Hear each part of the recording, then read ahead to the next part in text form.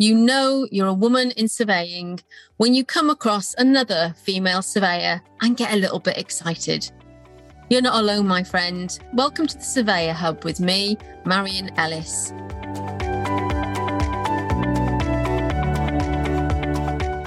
And today I've got another Women in Surveying special episode for you. I've so enjoyed recording these and catching up with some amazing female surveyors around the world.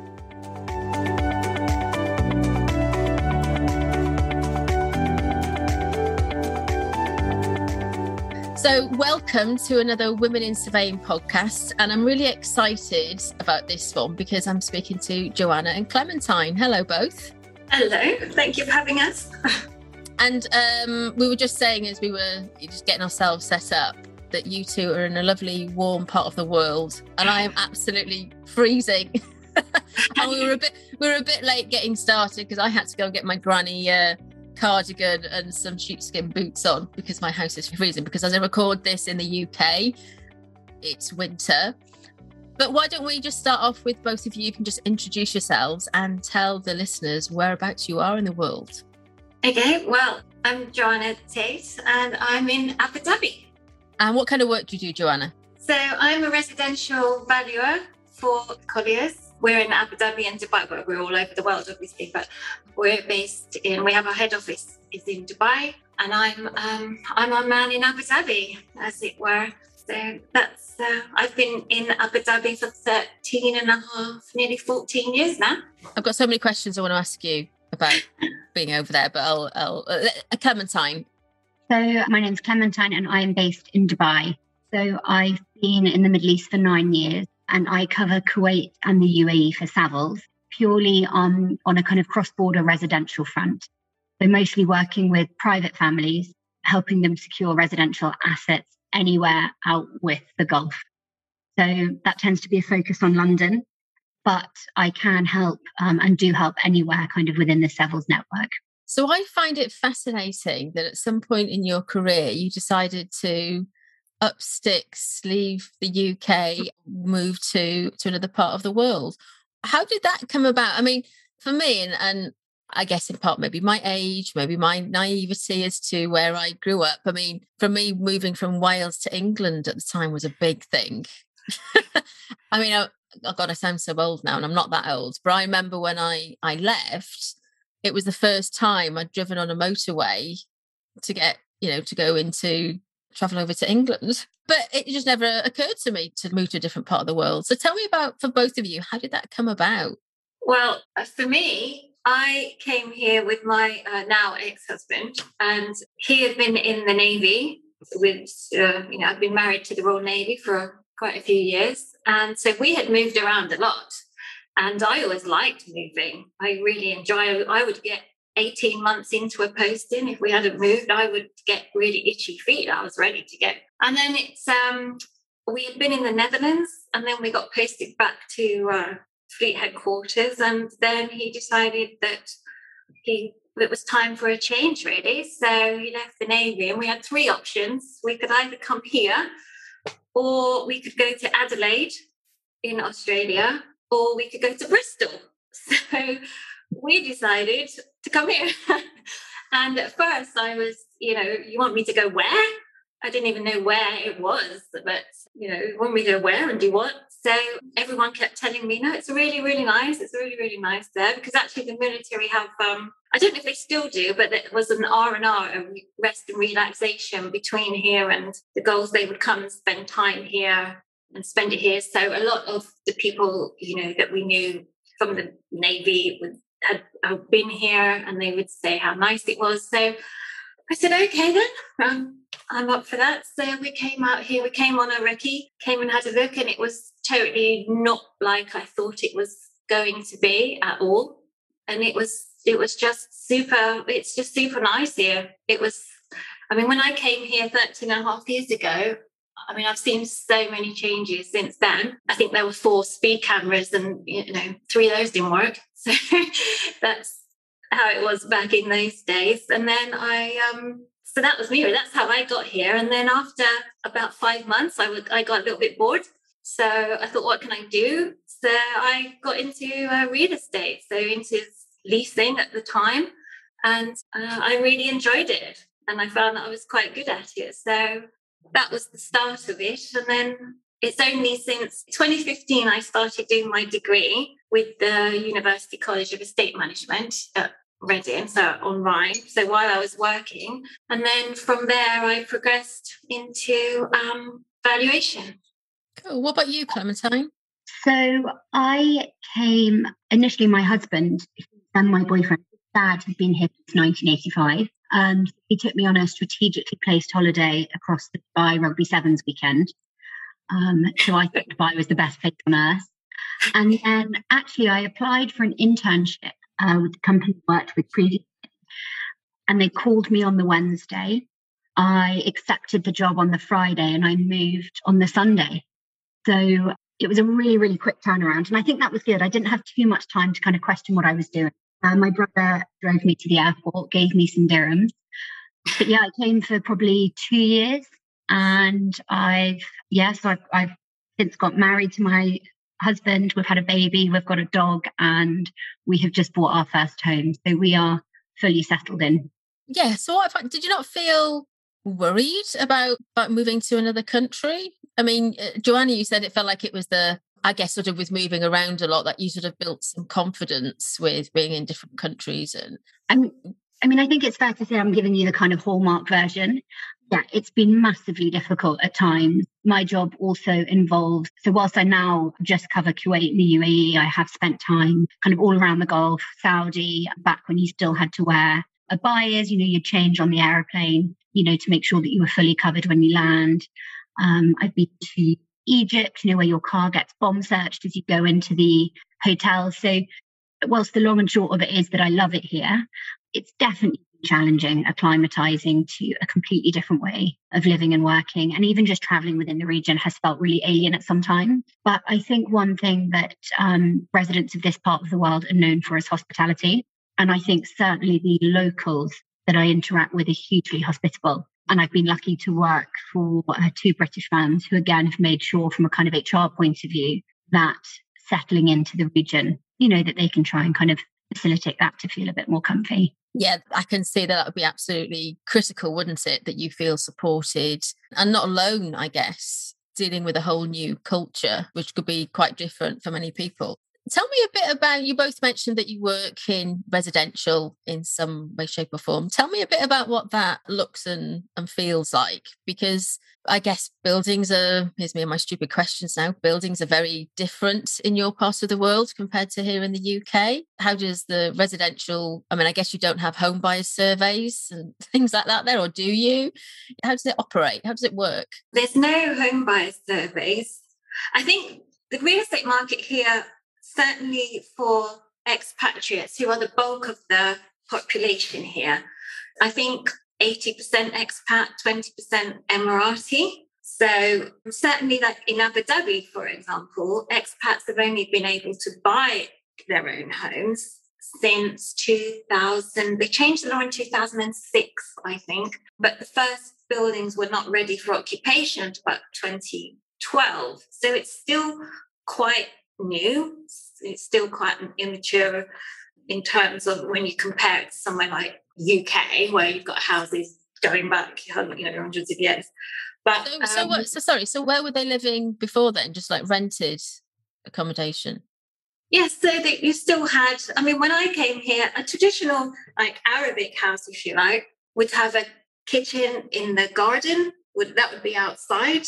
And when I came here in 2008, they just started building more sort of Western style houses. I think maybe in Dubai a little bit longer than that.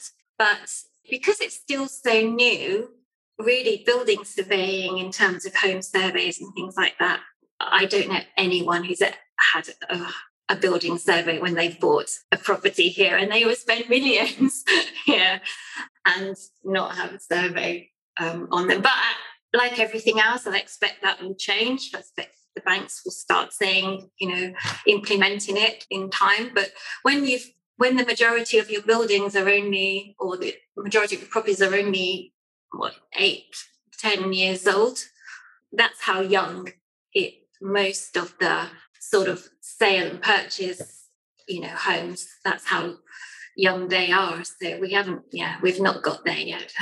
Yeah. So I guess they haven't encountered the problems. I mean, the UK new build market is notorious for poor quality. Well, I've just bought a house. Well, I'm in the purchase of buying another house, which is a Bovis home. So I have to arrange a survey just to make sure it's going to last longer than its warranty. If I can say that. Wow. So Bovis build homes in... Yeah, down in Somerset. Oh, right. Okay. I thought Bovis were operating in... No, in UK. Sorry. Seems like there would be some real problems. Well, if you need a surveyor, we can reach out and I can connect you with a few people. Somebody. So how does it work then? So you've got the equivalent of a developer or a builder who builds a new home for somebody.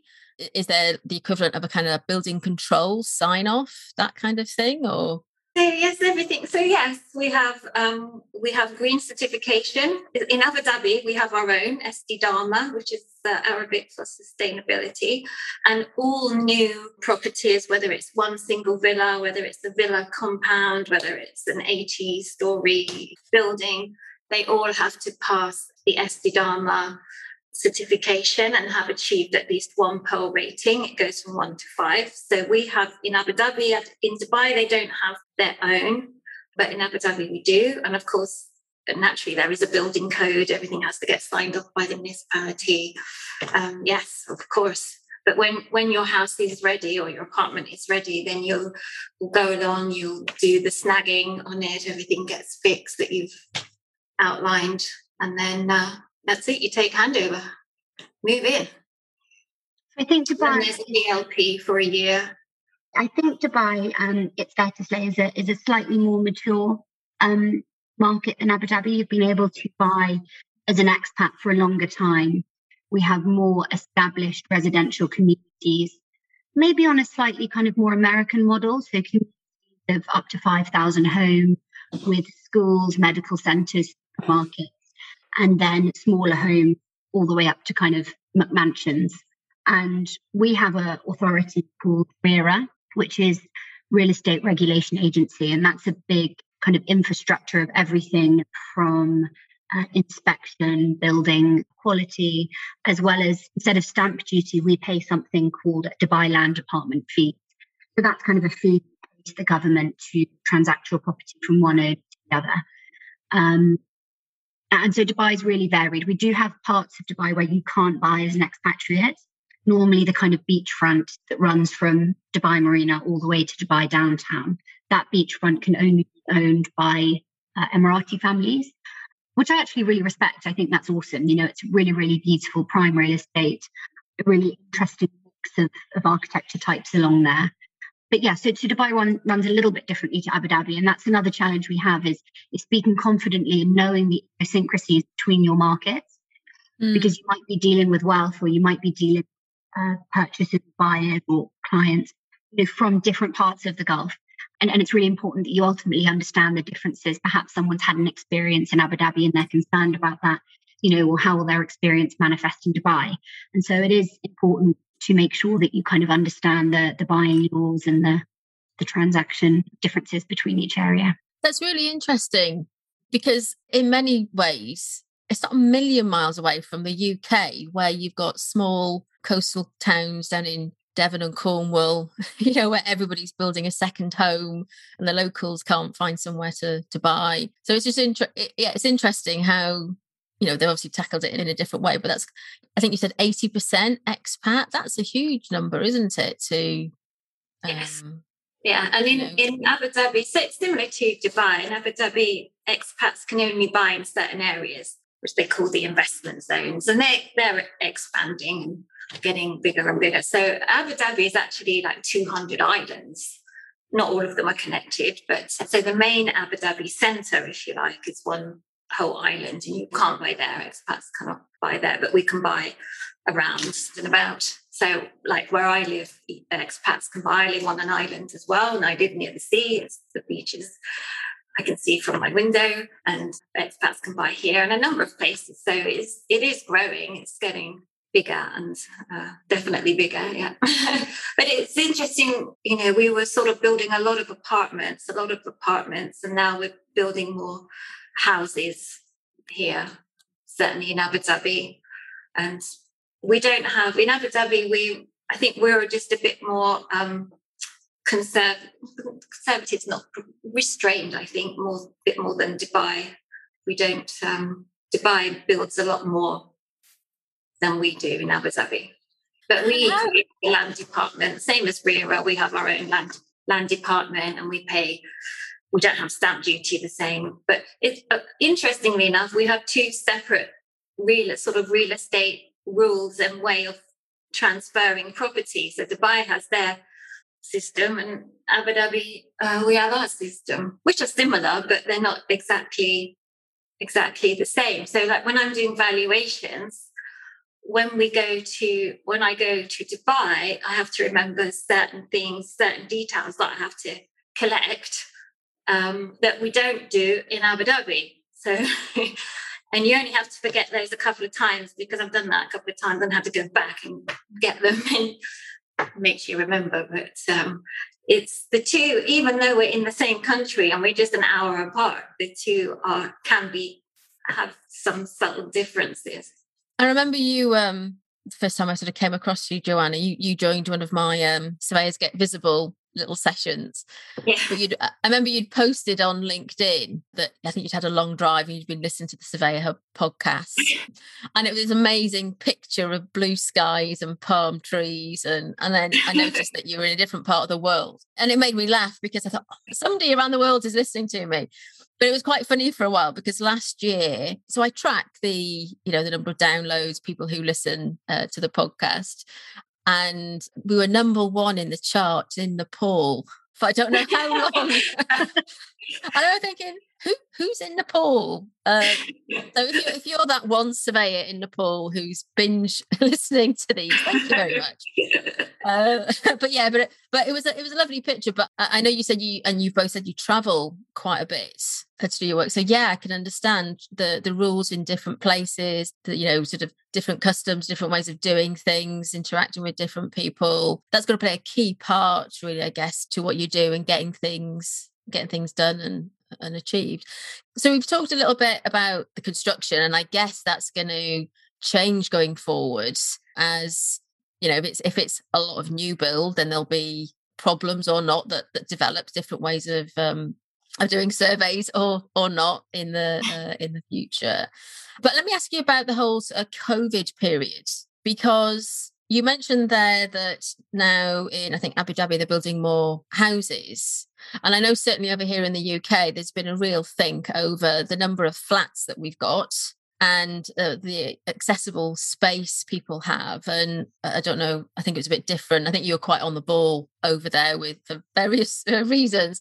Whereas here, people were stuck and restricted to the small flats that they live in and not allowed to leave, or only allowed to leave for an hour a day at one point. And so it's we're just starting to see, but it is affecting value on has it got a balcony? Does it have access? A property have access to outside space? Is it in a nice area? And you're starting to see that affects valuation. And we'd like to see more homes built. And yes, they may be maybe Bovis or whatever, but we're starting to see that dynamic. But how was it over there for both of you? COVID itself was, for me, it was absolutely fine. I mean, I'm used to working from home anyway. I've worked from home since forever.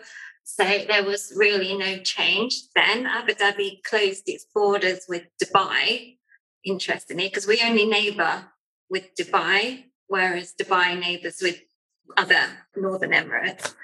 I mean, even now, we still wear masks. If you go outside, you have to have a mask on. PCR testing was quite strict, and we got tested a lot. We did an awful lot of testing, but we were still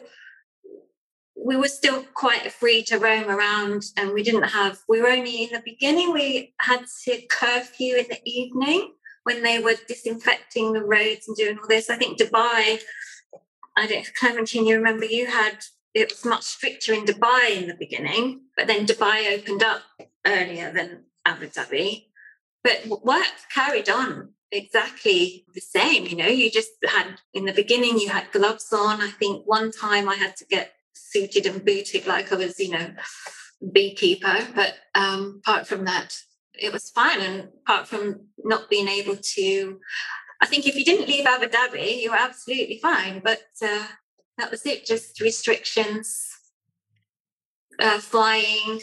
Because Abu Dhabi, we didn't allow flights. We only allowed residents to fly in up until even December last year. It's only changed that we allowed other nationalities in. And even then, people had to have like a wristband thing for a certain number of days and quarantine. But apart from that, it's been absolutely fine here. And yes, we're building more villas now. And I don't necessarily think that was in relation to COVID. That might have been on the plan anyway. I think COVID has probably pushed it forward a bit more. I know when I did my dissertation in 2019, I did like a survey, and a lot of people in the survey said that they wanted to buy houses. Even single people wanted to buy houses, and we were building, apartments. So even before COVID, there was a need, a demand for houses. So I don't necessarily think COVID has changed why we're building houses. It might just have, given a bit more of an urgency. But COVID's been absolutely fine. The government, everyone here has handled it so well. It's been so well done. We've all been vaccinated, some of us 4 times. It's been amazing. There's so much testing. They've really kept up to it. It's been easy to test, and the more you do it, the easier it becomes, I think. What about you, Clementine? We actually had a really different experience in terms of my line of work. So when COVID hit kind of April 2020, my main focus is cross-border, and a lot of that is getting to meet these private families. So being grounded meant that historically what was a purely face-to-face business, and I'd be on a plane every other week, that ground to a complete halt. And secondly, it felt really insensitive to be calling people and asking them, if they wanted to buy a home during a global pandemic. And I think I don't deal at the need end of the market. I deal at the want end of the market. So traditionally transacting kind of with a minimum price tag of about £1 million, all the way up to, say, £30 million. And these aren't people that, that need to make a decision now. It's all about relationship building, nurturing.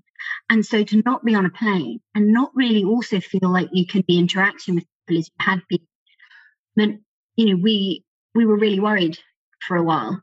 Firstly, because if our job doesn't require being on a plane, then is our service line necessary in the Middle East, which was a bit uncomfortable. But secondly, a lot of our job is I guess being kind of personable and really, I've said it, building those relationships. And if you feel that you can't sit in front of these people and you can't transact, then again, it's really tough to kind of feel that you're singing your supper and that you deserve your seat. So we've definitely had to adapt how we've worked. And I would have said that luckily 2019, the back end of 2019 was a phenomenal year for us. And those fees really kind of carried us, through the first half of 2020, which was pretty much non-existent.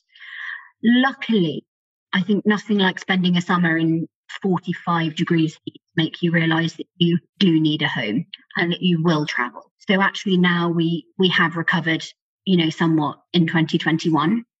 I mean, twofold. Our business was historically driven by people looking for safe havens.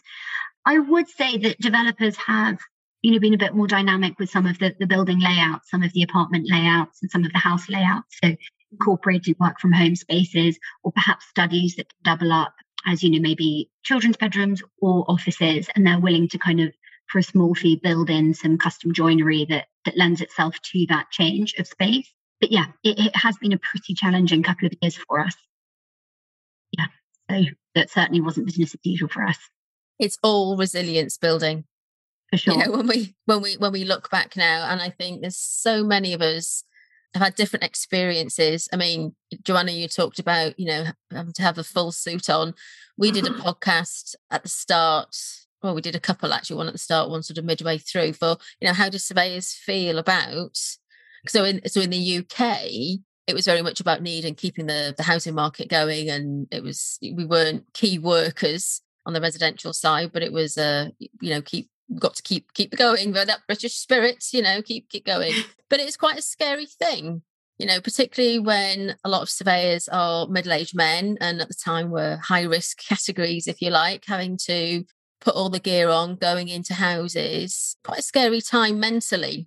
There were some who weren't bothered. There were some, different on different scales, naturally, but quite a scary thing. And we, within the community, we talk a lot about that. And I think it's important to air that and to say, this feels a bit scary, not just inspecting properties, but worried about our work, our jobs, the value that we add as surveyors and help people, and a real opportunity, I guess, to not to rethink what we do, but to really understand the value that we add, and what will go in the future and what will stay.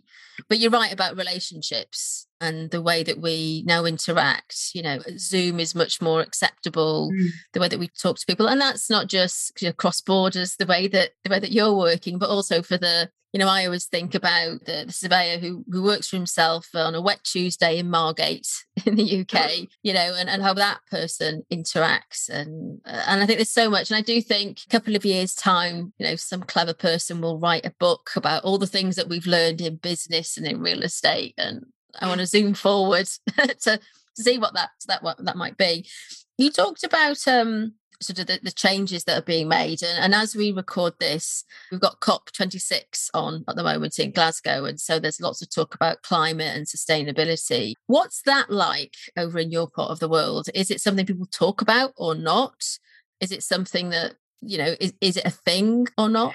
I mean, I've got a bit of a front row seat to this. My husband's at COP26 now and actually works in the renewable sphere. So probably the amount I overhear at home, I would say actually they're going through a massive sustainability push, actually on the larger scale things. So I'd say things like recycling and plastic straws. You can still get a plastic straw at every restaurant. Recycling isn't really that big, but actually the kind of larger scale things like trying to make whole buildings solar sufficient, energy sufficient, massive, desalination projects to try and utilize seawater as opposed to kind of fresh water where that isn't a natural resource here. I would say that I think Dubai is doing a phenomenal job, but I'm not sure. I still definitely think there's room for improvement on the kind of day-to-day things. We're just a little bit behind the UK still on that. What about in Abu Dhabi, Joanna? Well, in Abu Dhabi, like I said, we have this sort of green certification on buildings, and they're very much trying to get that more out into the public domain and get people more aware of differences in buildings. And the banks now have started to ask us about the differences in buildings and the PAL ratings. And actually now in all of my valuation reports, and I don't see other people's valuation reports, obviously, so I don't know if they're doing it. I don't think they are. But now in all of my valuation reports, I put in how many PALs each building has, or villa, whatever it happens to be, a compound has achieved as far as we know it. So, and that information, I was talking to a guy from the Esdama department. They're trying to make it public because that isn't public at the moment. And we don't have energy ratings or anything like you do in the UK. So it is coming. And I think, like Clementine said, it's going to come in a big way. They're doing a lot with renewables. I mean, we have all of this sunshine. We should be making, doing a lot with that. The problem that we also have, though, is sand. And sand causes dust. And that's the problem with solar panels, is that I know I think they've got a big testing site somewhere where they're sort of trying to test different panels and see which ones, are the least dusty, because that's the problem, that we don't have the problem with the sunshine, obviously, and we don't have a problem with dust. So, but I think we see there's a lot of sort of electrical charging points you find now in the buildings are being built, or the basement garages are being, parking areas are being converted with electrical charging points. So it is changing, most definitely. There's a big push, but it is probably a bit slower, I would say, probably than the UK. Just needs a bit more. Yeah, I guess really it all comes down to money. And as individuals, we can vote with every pound that we spend to make a difference. But it also then comes back to the lenders as to whether they're committed to lending on things that are sustainable, tick all the climate boxes. And that change, money drives all of a lot of those decisions. But it's interesting, and I think this is where we can learn from different parts of the world. In the UK, we've got the energy performance certificates, the EPCs, and I hear so many pros and cons about it. I remember when they first came out, and it was my first month of working in a complaints department. And I had a lady who said she worked for the government in some department, and she talked about it being mathematical nonsense, because it was, and she was right in a way. I think it was something to do with a heat pump and a boiler, and there's something like if you change your light bulbs to more energy efficient light bulbs, it takes into account the heat a light bulb would generate, and it put the boiler costs up or something like that.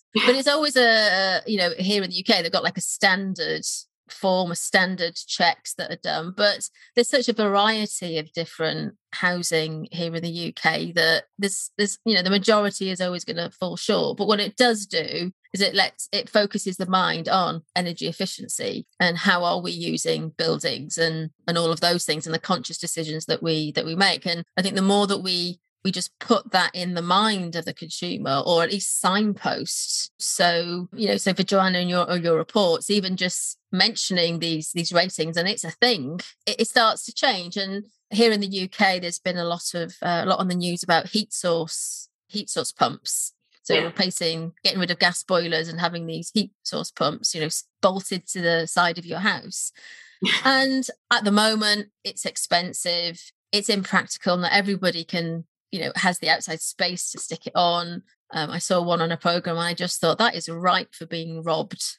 Someone's going to nick that, and there'll be a black market for these pumps, but at least it's raising the awareness. But also for us as surveyors, there are things that we can do. You talked about valuation. I'm interested to learn, how does valuation work over in that part of the world? So if you're buying a property, how does that work? Well, I should imagine it works pretty much the same as the UK. I mean, most of the valuations that they do, the majority of them are for secured lending. And so we will go, same as the UK, we'll go and inspect property, take some photos, measurements if we need to, get some comparables. And that means comparable evidence, that's one quite big difference between Dubai and Abu Dhabi, whereas Dubai has the land department and they make public the registers. It's limited information, but there is information. You can see, that something sold, what the size was, when it sold, and how much it sold for in a certain, in a building or an area or whatever. Whereas in Abu Dhabi, you can't. There are no public registers. You have to use your network and find. It can be quite tricky, especially for local villas, more so than in the investment zones. Finding comparable evidence is a great skill, indeed. But other than that, no, I think it almost certainly works exactly the same as the UK. I mean, we don't have here the sort of all the different types of buildings that you have in the UK, obviously, because it's still that much newer here. But no, I think valuation generally just works. And I guess it's following the Red Book.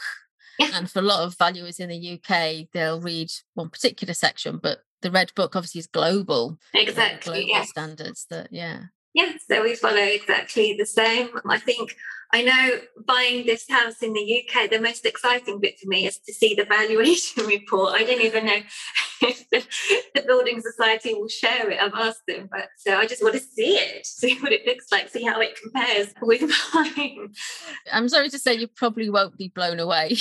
I guess that's because in the UK now, you're right, a lot of lenders and building societies don't share the valuation report with the customer, to the point where if it meets the lending criteria, they'll just say, yes, you can borrow the money. Yeah, exactly. And so it takes that focus away, which would be quite interesting for the consumers on, what property is actually worth at the end of the day. But so much of it is streamlined now. But in our mindset, it's very much an expectation of this is a survey with some meaty information. And it's not. It's a piece of paper that generally says, yes, it exists. It doesn't look like it's going to fall down, and it looks like it will continue to be there for a bit longer. Therefore, we'll lend on it. So, that's it. Well, interestingly, I know that when the value returned up, because obviously I wasn't there, but I know, when the value returned up, they said that they take 5 photos. They do, one of the front, one of the back, one of the garden, the kitchen, and a bathroom. Whereas when I do my valuations, I go completely all the way through the house. I take pictures of everything. I can value a 1-bedroom apartment and have 30 photos. And I'm all about the views. I want to have a look at, But I guess that's also about the value. And it sounds like you're both dealing with higher value property than in the UK. For me personally, it's a lot to do because I have a bad memory, so I'll forget what I saw. But obviously some, if you're valuing somewhere like the Palm, which I do as well, those villas are very bespoke, and like Clementine said before, a lot of villas like that will get, altered.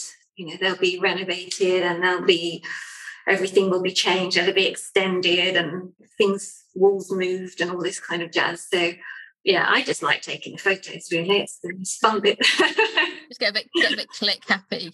Yeah, exactly. Can I ask you both about, it's lovely to meet 2 female surveyors, and I love having these conversations and getting to know my female network. Do you know many of the female surveyors in your part of the world? Do you connect with others? And do you need to be surveyors to do your work? Do you need, what does RICS membership mean? Because in a lot of places you don't. You can do the work, but you don't necessarily need it. I think that goes back to when I was talking about what can we, if we're not going to be getting on a plane so much, what is the value offering that we can do by being here, as opposed to if we're selling in the UK, that they wouldn't kind of cut us out and go directly to the UK. So one of which was I started learning Arabic, and that's really kind of been a key differentiator in terms of connecting with my network. But also I have gone down the path of RICS. So started with my associate RICS, and I'm doing my MRICS now. And I came to that later in life.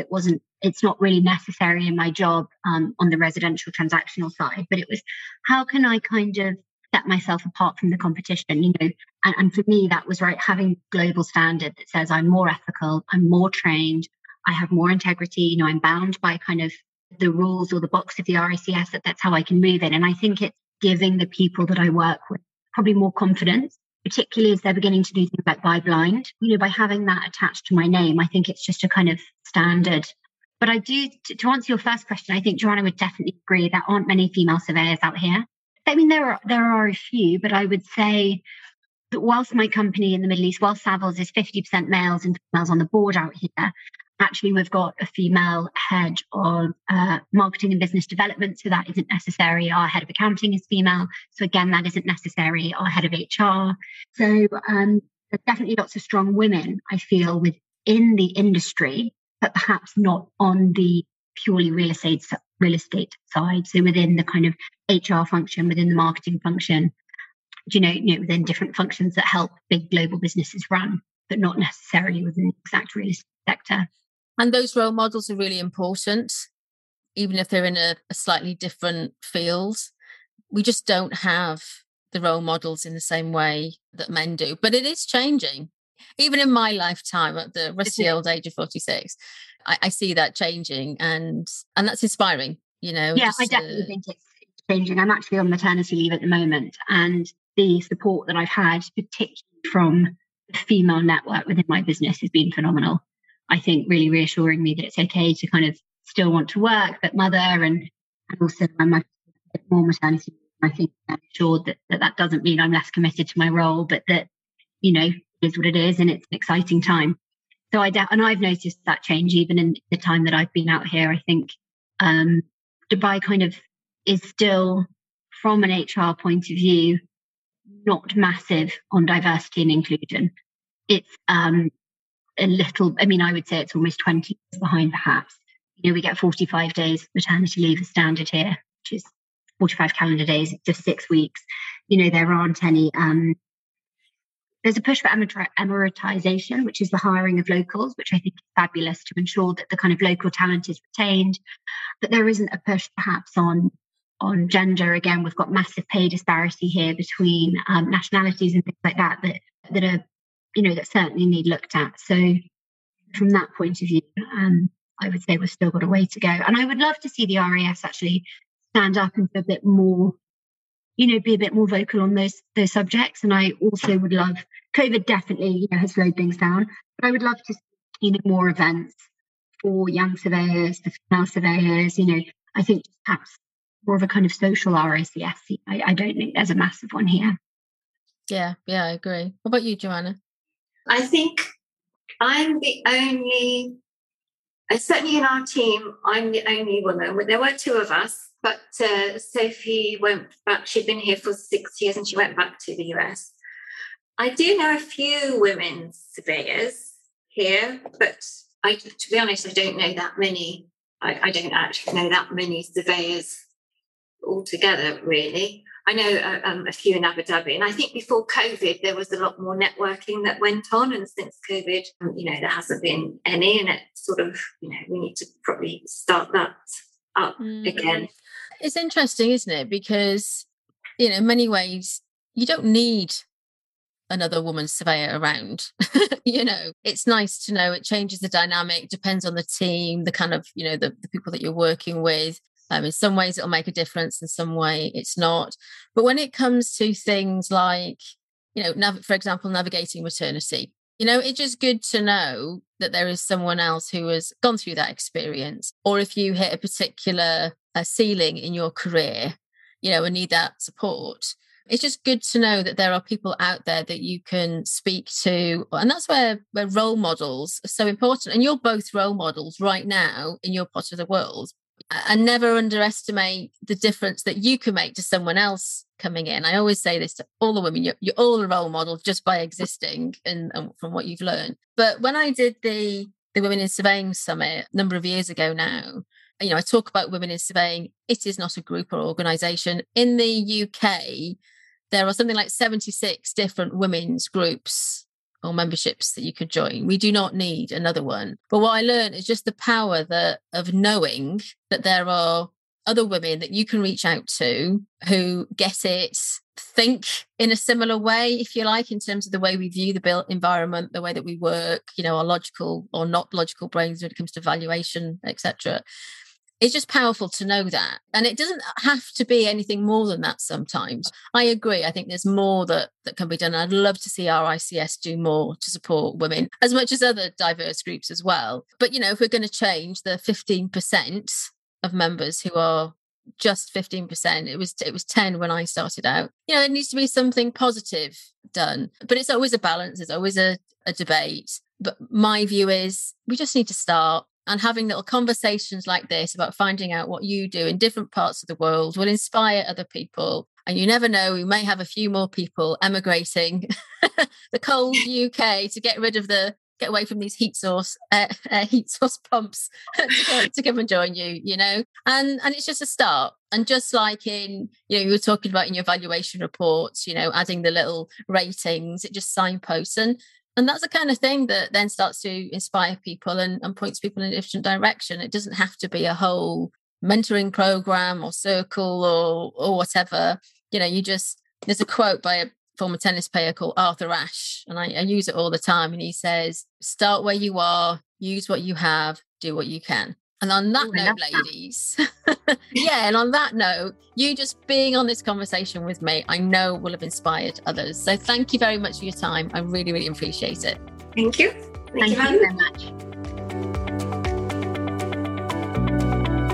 Hey, thanks for tuning into the show today. I really hope you enjoyed it.